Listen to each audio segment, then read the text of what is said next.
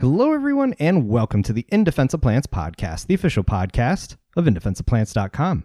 What's up? This is your host, Matt. Welcome to the show. How's everyone doing this week? Today, I've got something super special for you because it involves a fossil site that is near and dear to my heart, amazing, and in a place where I would never expect there to be a fossil site. I am talking about the Gray Fossil Site of Eastern Tennessee. It's a unique area. It's got a cool museum you should all go check out if you ever find yourself in that area. And it's preserved an era of Earth's history that is in desperate need of more scrutiny because it's pretty much what was going on in the flora and fauna of North America right before the glaciers hit. Joining us to talk about this is Dr. Liz Hermsen. She's a paleobotanist who has a particular affinity for plant form and function, and she's putting it to great use at the Gray Fossil Site. But first, I want to tell you about my friends over at Soltech Solutions. Look, if you're like me, you move around a lot, and not every apartment or house is going to have the best natural lighting for your plants. And that is why I turn to LED lights. And Soltech Solutions offers some of the best I have come across. They take both function and aesthetics into consideration and have produced high-quality, photosynthetic plant lights that give off a warm white glow. These aren't going to blind you or make you sit in harsh lighting while your plants are getting all of the benefit. And best of all, these can grow plants. I've been germinating seeds with mine over the last couple of weeks, and it is fantastic. I am so pleased with these. And because they're LEDs, they last for an incredibly long time. For instance, the Aspect pendant light can last up to 15 years. Finally, we can be proud of the lights we're using to grow our plants. They've become a fixture in our home. And they offer a variety of plant lights, from track lights to pendants and even just the bulbs if you've got your own fixture. And best of all, they offer free shipping and a 5-year warranty on your purchase. So check out Soltech Solutions today and enter the discount code INDEFENSEOFPLANTS15 at checkout. That's INDEFENSEOFPLANTS, one word, 15 at checkout, and you'll get 15% off your order. All right, everyone, let's just get on with this episode. Without further ado, here's my conversation with Dr. Liz Hermsen. I hope you enjoy.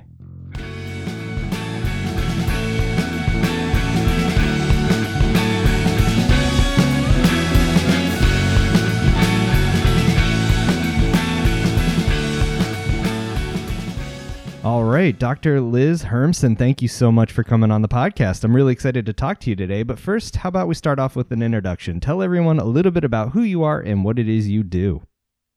All right. My name is Elizabeth Hermsen, or I go by Liz. I currently work at the Paleontological Research Institution in Ithaca, New York. So it's a small nonprofit, and it also has an attached museum, the Museum of the Earth, as well as a nature center, Cayuga Nature Center. Oh, nice. So my job title is research scientist, and I do some research for my work, but lately I also do a lot of outreach type activities. So right now, one of my big ones is helping to build a website called Earth at Home. Nice. Which is about the geology of the United States. Very cool. And so what brought you down this route? I mean, what got you interested in geology and paleontology? I mean, were you sort of like a rock kid growing up or a nature kid and just kind of combined, the deep past with your present interests? You know, I was really interested in dinosaurs as a kid, even very young. I'm originally from Wisconsin. Okay. But just before I started elementary school, we moved to Colorado. And so, of course, there's a very nice natural history museum there with great dinosaurs. And then when we moved to southern Colorado, I could actually collect fossils of my own. Nice. So that was pretty cool. Yeah, that's so cool. So I got into plants a little bit more when I was older. I think one of the big things that got me thinking a little bit more about plants was in high school. Our biology teacher had us do a herbarium project where we went out. So at that time, I should say we had moved back to Wisconsin. So I was living in northern Wisconsin. Yeah, back and forth. So yes, we did this herbarium project, and we lived in an area with a lot of woods. And so we could go out and collect plants, get points for getting new species, genera, and families. So pretty soon I could identify a lot of the plants around my house, and I thought this was really neat. So so I kind of had these two interests, and I combined them when I went to college, and I focused both on botany and geology as an undergrad. That's fun. I mean, it's even if you're studying living floras, geology and botany go hand in hand. But what's even more interesting is when you go back in deep time, geology can give us a lot of indication as to what the flora was doing at the time via fossils, right? Mm-hmm. Yeah. That's fun. Yeah, I can. So, I mean, there are a lot of things you can do with fossils. Obviously, they can tell you a lot about an environment, whether it's aquatic, whether it's a drier environment. You can use them to estimate paleoclimate parameters. And of course, from my perspective, I mostly work on things like plant systematics and plant structure. So I'm looking more at the evolution of plants than necessarily about environmental factors. Interesting. And what made you kind of focus in on that aspect of paleobotany, if you can even put a finger on it? I'm not sure I can put a finger on it. I guess one thing I do, like about taking this approach to paleobotany is that I'm always kind of working on different things. And I do like to delve into different subjects and, really get focused on them and work on them. And then you can kind of move on to the next thing and leave the old thing behind. So, in paleobotany in general, I think, and particularly in this type of paleobotany, you really have to be kind of versatile and work on the material that's available. So even people who maybe have a focus group to work on, like say they work on conifers or they work on cycads, probably have papers in other areas of plants because it's just the way the field is. Yeah, I'm sure the vagaries of what's available through either your own discoveries or going through the shelves of a museum collection, it makes sense. You'd kind of have to just kind of go with the flow, so to speak. Mm-hmm. And so the reason we connected today was because of a unique site in eastern Tennessee. I did not know it existed. In fact, I kind of had written off much of the Appalachian Mountains and the surrounding areas as devoid of fossil evidence. But boy, was I proven wrong during my first tour of the Gray Fossil Site. So how did you come to find this place? Actually, as I recall, a friend of mine who is also a paleontologist contacted me and said they needed somebody to work on the plants, or were looking for somebody who could look at the flora of the site. So that's actually how I first, learned about the site. I didn't really know anything about it. I'm trying to remember when I first went down there, maybe 2016. Okay. Fairly recent. Yeah, it wasn't that long ago. And it's, again, so strange because generally speaking, and I could be really off base, but as just a fossil, enthusiast, I guess you could call me, the area around there isn't really known for producing fossils, right? Or at least a lot of southern Appalachia really isn't known for fossiliferous layers? Or am I way off? Yes and no. What that region, the general region, is known for is much older fossils. Oh, interesting. So the plant fossils you tend to find in places like Tennessee tend to be from the Carboniferous. Ooh. So I guess you're talking maybe 300 million years ago. I apologize. I keep the relative ages in my mind very well, but not necessarily the numerical ones. But very old. Yes. So these are the types of plants that were in these Paleozoic coal swamps. And they were the coal-forming plants in that region. Okay. So these are things like the giant lycophyte trees, the scale trees, or the giant horsetail type plants. So things that would be very alien to us today. Okay. So gray is unusual because of its youth. At least for that region. Right. And youth is a relative term in geology, I'm coming to find. Yes. So in geological terms, this is very young. In human terms, it's still very old. So where does gray sort of fall out on the eras of Earth's history? So gray is a Neogene fossil site, and it's in an epoch called the Pliocene, or at least that's the most recent estimate. So that would be, I think the most recent numerical age range given for it is maybe 4.5 to 4.9 billion years old. Oh, okay. So yeah, still ancient, but by no means like dinosaurs or Carboniferous era. time spans No. here. No, much younger. And I don't know how much you know of the history of the site, and I apologize, but like, remember I was talking to one of the paleontologists there, and they said it was totally discovered on accident. Like there was some road construction that was going to happen, and they pulled up what looked like ivory, and then they were like, we need to look deeper. Yeah, that's my understanding, is that it was discovered during road construction, I think around the year 2000. And that somebody probably hit some type of bone with heavy equipment. Oops. And then they go, oh, yeah, it happens. Please don't be human. Please don't be human. Please don't be human. So, I mean, the lucky thing, though, is that they preserved the site. Yeah. You know, they found it and they did go through the steps to preserve it. So we still have it. That is excellent. Anytime you can kind of rally politicians around something like that is just very special, and to devote, you know, a whole museum, which is no small task, to showcasing what's going on there.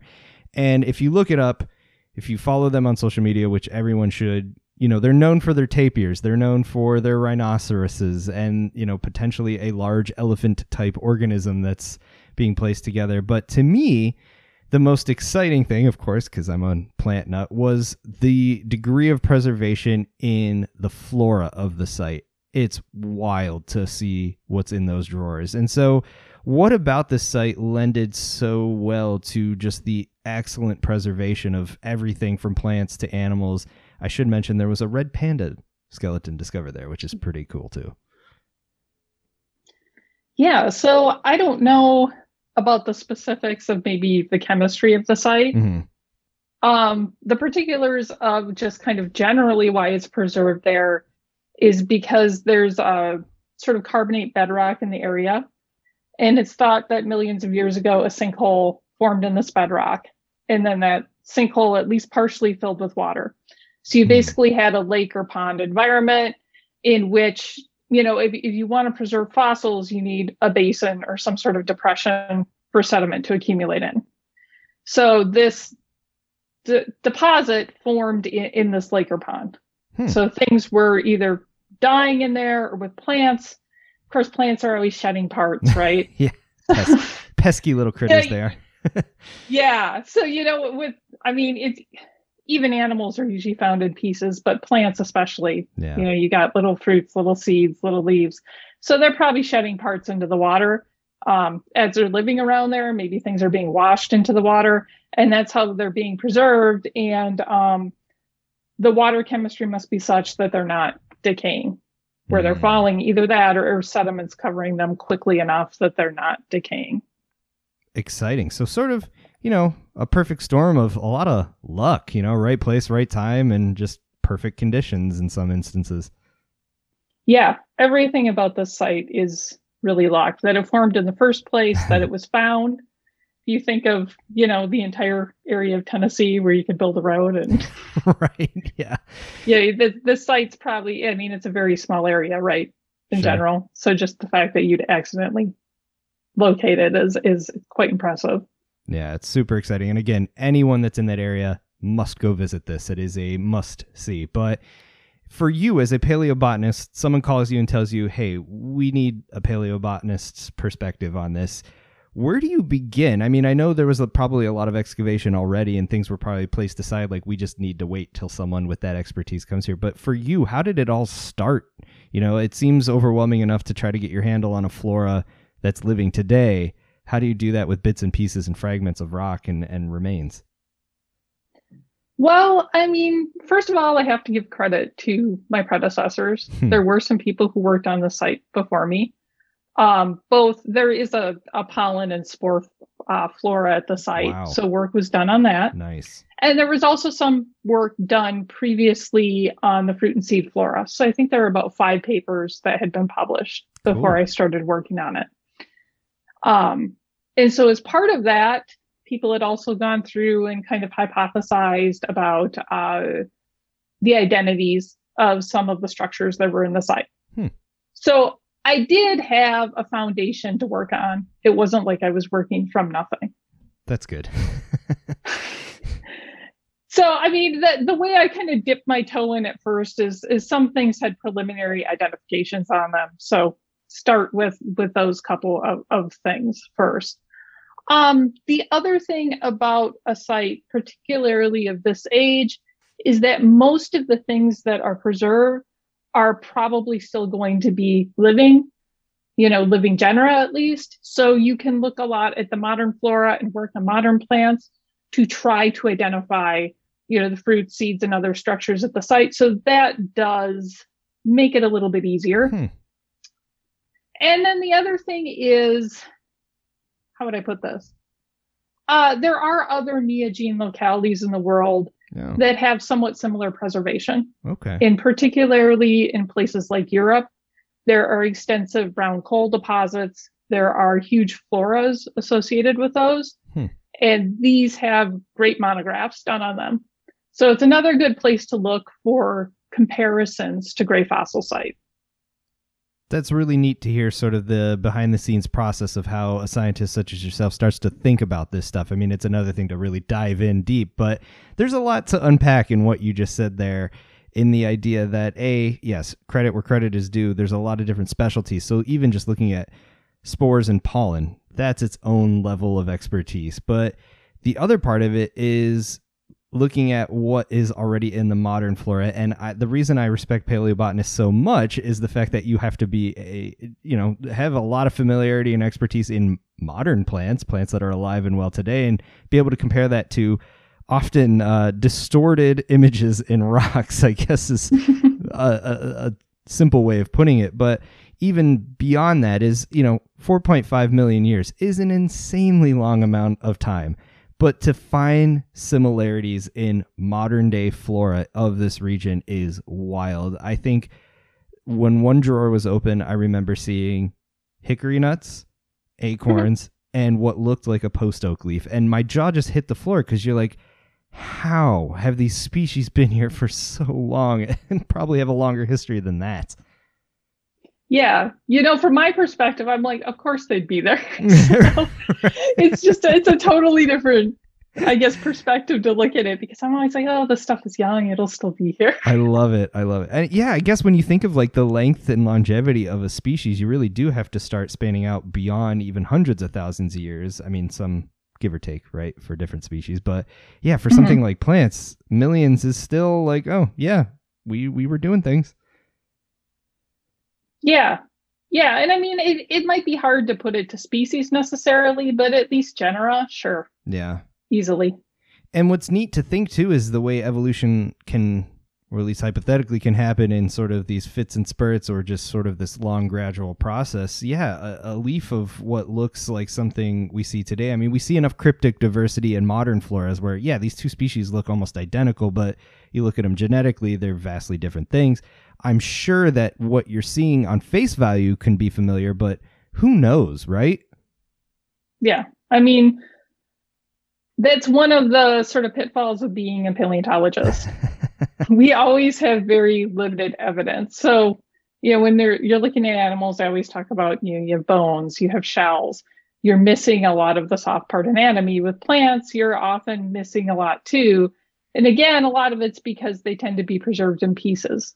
And then some of the structures are also pretty ephemeral. So things like flowers, I mean, they occur in the fossil record, but I wouldn't necessarily expect to find a flower at Gray Fossil Site, given the preservation. Right. Yeah, I mean, there's infinitely more leaves and wood and fragments of sticks available than there are flowers. Flowers are already delicate structures, but when it came to what you were actually trying to do with this, I mean, what kind of questions were you trying to answer yourself for your own scientific interest? Well, I guess at first I was just trying to figure out, I don't know how you put it, the lay of the land. Sure. What's there, what's been described, what's left to describe. So at first I took a lot out of loan of material that I worked on with students. And this material had originally been, I guess, how would I put it? It was hypothesized maybe to have affinities to the sweetleaf family, Simplocaceae. Okay. So there are different types of structures preserved at the site, right? Fruits, seeds, and the third kind of common structure, reproductive structures, and endocarp. which would be the inner hard fruit wall of a drupe. So Simplicaceae or sweet leaf family have drupes, and there are actually a lot of studies that have been done on their endocarps. Yeah. That's lucky. Yeah. I love those esoteric, like, actually we hit a gold mine of data. Right. So there's a lot of information on the modern endocarps. It turns out there are a lot of information on fossil endocarps too, and a lot of this comes from European floras. So these Neogene European floras. So once we began looking at the details of these structures, it was like, yeah, they look kind of like this family, but there are some real differences. And they were minor things. It's like, does the base of this endocarp have a pit or a point? You know, does the center of it have one canal or two canals? But when you kind of added it all up, it didn't quite fit. So for that project, we ended up putting the fossils into a new genus. Wow. Because we just weren't sure. So for the Pliocene and how young the material is, I thought that was a little bit unusual. And this was a situation too where, I mean, we were looking at Simplicaceae because, you know, that fit, but we also, you know, I had the students page through monographs, just fossil monographs of similar floras to look and see if they found anything similar. No, but it just shows the kind of legwork that's sometimes involved in doing this. It's just, you know, kind of going to the library or getting online and looking for papers and browsing and saying, well, what kind of pops out? I really love that inside look because it can be so hard to find a good key for certain genera today. And I mean, there's living examples you can draw on. And so to think that one fortunately exists where you can kind of look at different features and say, okay, this isn't really nailing that, but also the insight into like, okay, what is different enough in paleobotanical findings to warrant a new description of a genus, so to speak? But then it opens up a bunch of new questions is like, okay, how much has changed? Why has it changed? And what could be some big sort of explanatory ways of looking at why maybe a species or a new genus potentially winked out and we don't see examples of it today? I mean, we have Simplocos in the southeast today, but if it's different enough, something was going on there. Right. And I mean, the other thing that's a possibility is this is something that's still alive. And so it is an endocarp of something that's alive, and nobody's just really studied that endocarp. You know, there's a lot of the world's flora isn't necessarily described in much detail. Yeah, that is an unfortunate fact.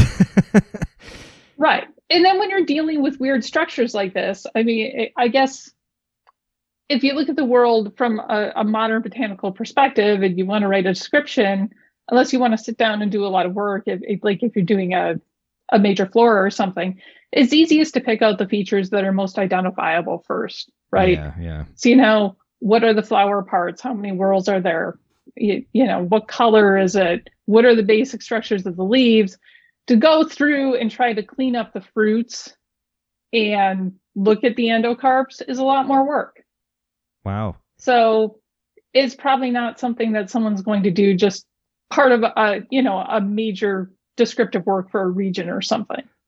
Yeah, honestly, hadn't really thought about that. That is really awesome insights because, I mean, even when I'm trying to use keys, trying to do a botanical survey of an area, I'm looking for the tells, the easy to pick out of a lineup, or like if I have a hand lens, what's the quickest thing I can look at?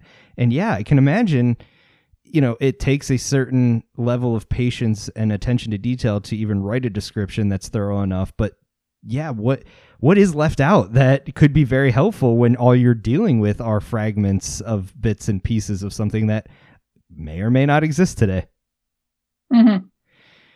Right. So then as a paleobotanist, you may end up having to do a lot of your own legwork on the modern plants if you really want to figure things out. Wow, mad respect. That is awesome. And in a way, I'm sure that like there's some nights where you're just like, what am I doing? But then when you do get to make some forward progress on something potentially new, or even an understanding of something that's still around today, that is a milestone that's got to feel so good. Yeah. Yeah.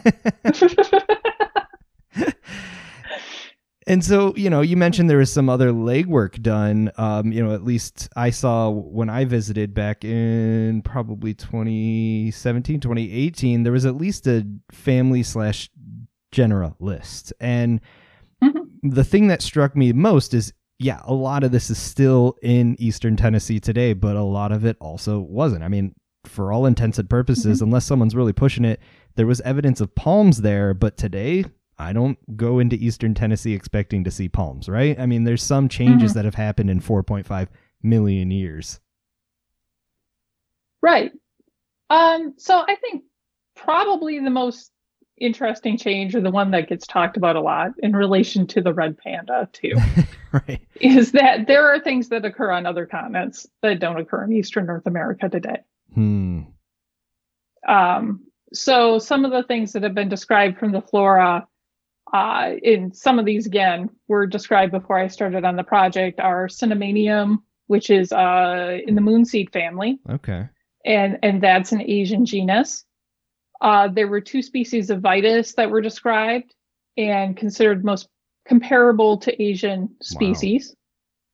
Wow. I think the hickory that has been described from the site was compared to an extinct hickory from Europe. Wow. And then I published with another student, Corylopsis, the winter hazel, which is another Asian genus. So there are a number of these things that have gone extinct in North America. And I should mention Sargentodoxa, which is another vine, has been reported from the site as another Asian genus. That one's not described yet. So yeah, there's this whole sort of cohort of genera. And there's some kind of echo in the animals as well that has connection to Asia or Eurasia, and isn't in North America anymore.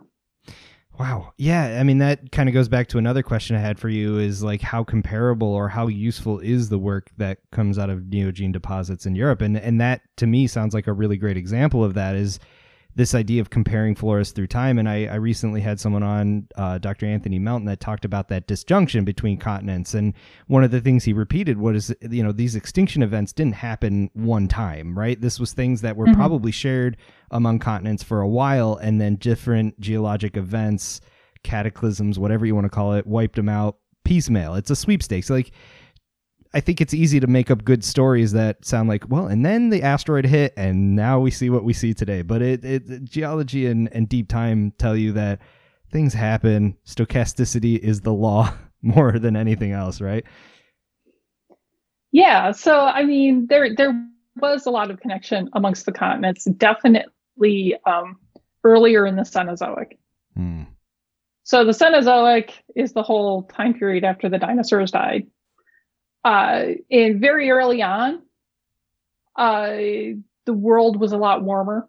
We didn't have glaciation at the northern poles. And also, how would I put this? The North Atlantic hadn't spread quite as much. So North America and Europe were closer together. Okay. And there was this exchange of taxa amongst Eurasia and North America, both over the northern part of the Pacific and also over the northern part of the Atlantic. And so as time goes on through the Cenozoic, there is global cooling.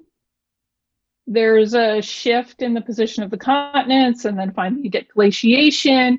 And in places like North America, you also have drying of the continental interior and uplift of mountains. And so all of this creates barriers to movements. And so we see the remnants of kind of these connected floras in different parts of the world. And they're not all the same, but they do show these connections. Yeah, I mean, I think you said echoes, and I think that is one of the best ways to describe it, is like, yeah, there's remnants there, and we can kind of hear it, but the picture's not complete. And, it's funny because I was just looking at a Corylopsis earlier this week and thinking like, oh man, I wish this was a native, but it sounds like at one point North America might have had its own representative. That's pretty cool. Right.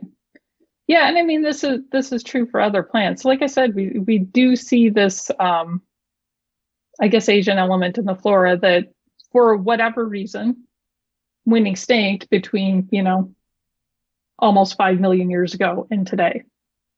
Yeah. Yeah. It's amazing to think about what isn't in the fossil record too, right? And that's the other part of it, is just how rare fossilization is, and what are we missing? Like, how much was here and we'll never know. Well, this is one of the things that makes Gray Fossil Site exciting, is that there aren't a lot of fossil sites like this in this age range. So Neogene, so about 23 million years ago to 2.6 million years ago. When you're sort of getting a more modern flora, there are not a lot of paleobotanical sites that preserve what we call macrofossils. So leaves, fruit, seeds, that type of thing. So these are few and far between, especially when you get off the Gulf Coast. Oh. And so we don't actually have a lot of direct information for what's going on during this time period in Eastern North America. Huh. And I'm guessing the reason that it's exciting to have this site, and the frustrating part of not having a lot of them, is that like this really is the story of how our modern flora, or at least a big chapter in how our modern flora sort of came to be, I guess? Or is that too simple to think about it that way? No, I think it is an appropriate way to think about it. You know, this is the flora. I mean, it's still a few million years off, but you know, you're almost on the cusp of the Pleistocene, where you're getting ice ages and glaciation, and that probably did have a lot of effect on the flora, and it probably did cause extinctions.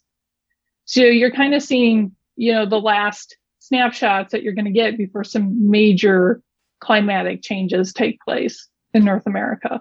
Yeah, I mean, that's a really great point to bring up, is this time period in which these fossils were formed was pre-glacial. And when you think of like where we find plants today and the talks of refugia, what helped plants recolonize northern North America after the glaciers receded? I mean, yeah, that was a big upset to what was here. And so it's almost like you had a set of players, the glaciers happened in North America, and whatever was left was what was able to kind of survive it and make its way back up there. That's a really interesting sort of time period to be just on the cusp of, because we do have a lot of, at least in the north aspects of North America, from what I've seen, a decent resolution from bog deposits of like what kind of happened afterwards.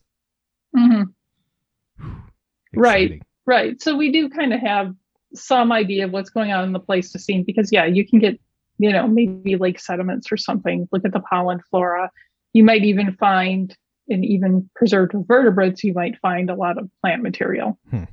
So, you know, we can look at these younger floras and we probably do have better resolution for them. But for part of this time period, we're lacking a lot of information. Yeah.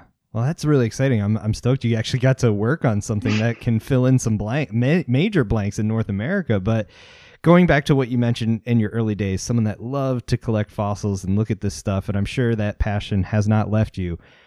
Which of the paleobotanical fossils you looked at, or groups of fossils you looked at the Gray Fossil Site, excited you the most? Is there ones that really just kind of tickled the child in you that's there and just went like, this is why I do what I do? You know, I don't know if I look at things that way. Interesting. I get really excited about them, especially when I figure out like little puzzles or things I couldn't identify, and I figured it out. So, boy, there are these fossils at the site. It's hard to explain what they even look like. They look like little clumps of, not really spears, but they're almost like little rectangular things, and they have circles on top, and they're just very strange. They're all very irregular kind of growths. And I didn't know what they were. For a long time, I had no idea. Just like, what is this? I kept thinking galls. Maybe they're oak galls. Okay. There's something really strange. So I'd go through, you know, I'd sit on my computer, look for pictures of galls, look for pictures of oak galls. Nothing fit. Then one day I'd taken out a loan from Gray Fossil Site to photograph a bunch of stuff, just to kind of build my own photo library of things. So, you know, one thing that taking pictures does, and I like to take pictures of fossil specimens, is it really gets you looking at things.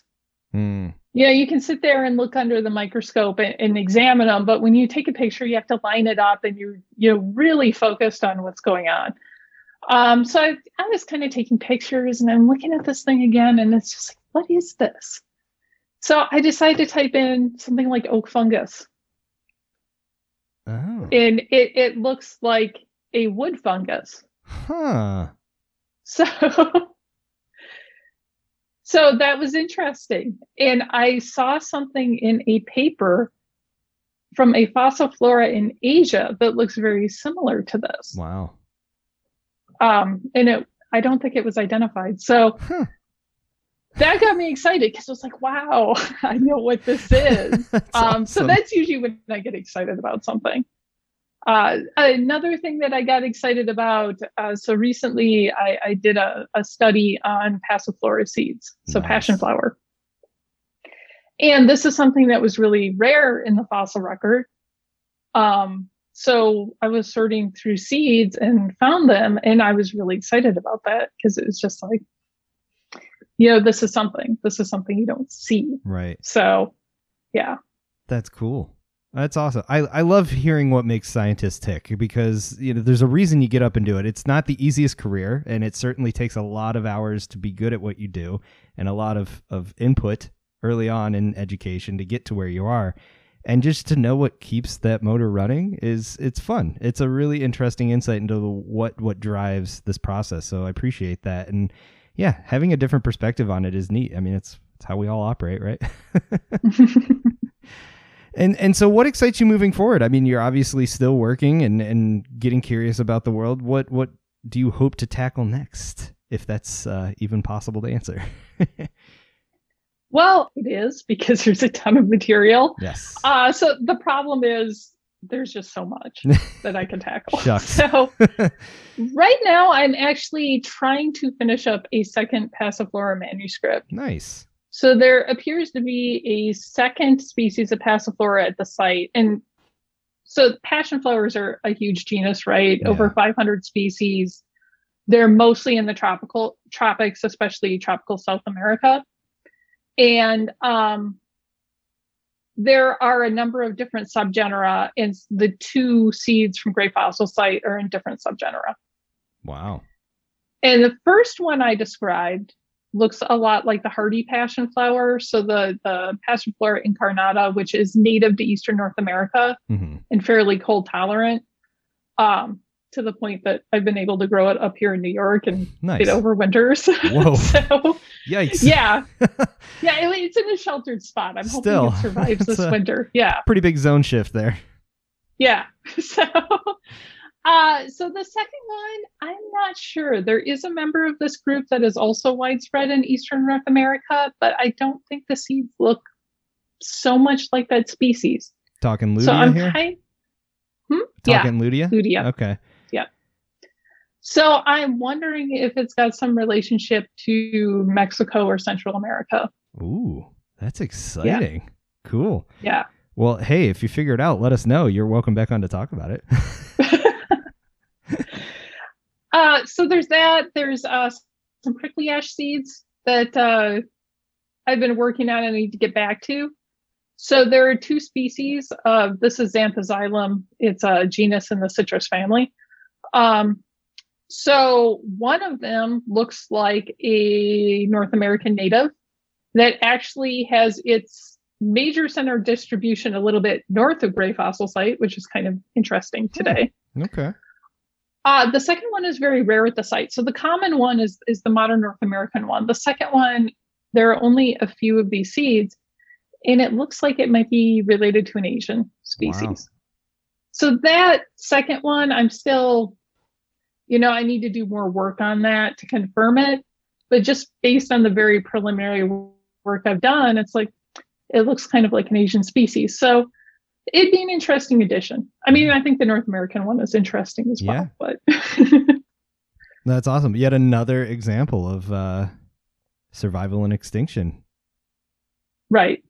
Wow. Right. So, I mean, there's just, I don't know. There's a ton of material. Yeah, I want to do the fungus. Somebody needs to work on the oaks. If you've been there, you know how many acorns there are at the site. Yeah. So that's a big undertaking. Drawers worth. But it's so cool for someone to pull out a 4.5 plus or minus million-year-old acorn and go, I recognize that. It's like just goosebumps, I guess. Again, I know it's relatively recent geologically, but wow, it's just so cool. Yes. So with that in mind, if people want to learn more about your work, learn more about publications that are on the horizon, where do you recommend they go looking to find out more? Oh boy. Well, if you want to learn about my work, I mean, I do have a personal website, which is occasionally updated. But I also have a ResearchGate profile, a Google Scholar profile, and a staff webpage on PRI's website. Perfect. So it's priweb.org is where my staff page is. And that links to these other pages. But yeah, nothing too fancy. And of course, I think Gray Fossil Site does have a web page that has the flora and fauna now as well. Awesome. Well, I'll put up links to all of those to save people the trouble. But Dr. Hermsen, thank you so much for taking the time to provide insights into this site. Tell us about an era of Earth's history that's crying for deeper understanding. And thanks for putting in the time and effort to try to understand it. That's really appreciated. And I speak for everyone when I say thanks for telling us about it. Yeah, thank you for having me. Of course. Well, hang in there, stay healthy, and keep up the amazing work. All right. Thank you. Cheers. All right. Amazing stuff. I thank Dr. Hermsen for taking time out of her busy schedule to talk with us and give us insights into a chapter of North American floristic history that is in desperate need of study. It's pretty cool thinking about deep time and how much can change in what we consider relatively short or relatively long time periods. Of course, all of the relevant links are in the show notes for this episode over at indefenseofplants.com/podcast, as well as links to our sponsor, Soltech Solutions. Consider picking up a beautiful light and putting in that promo code indefenseofplants15 at checkout to get a discount and help support this show at the same time.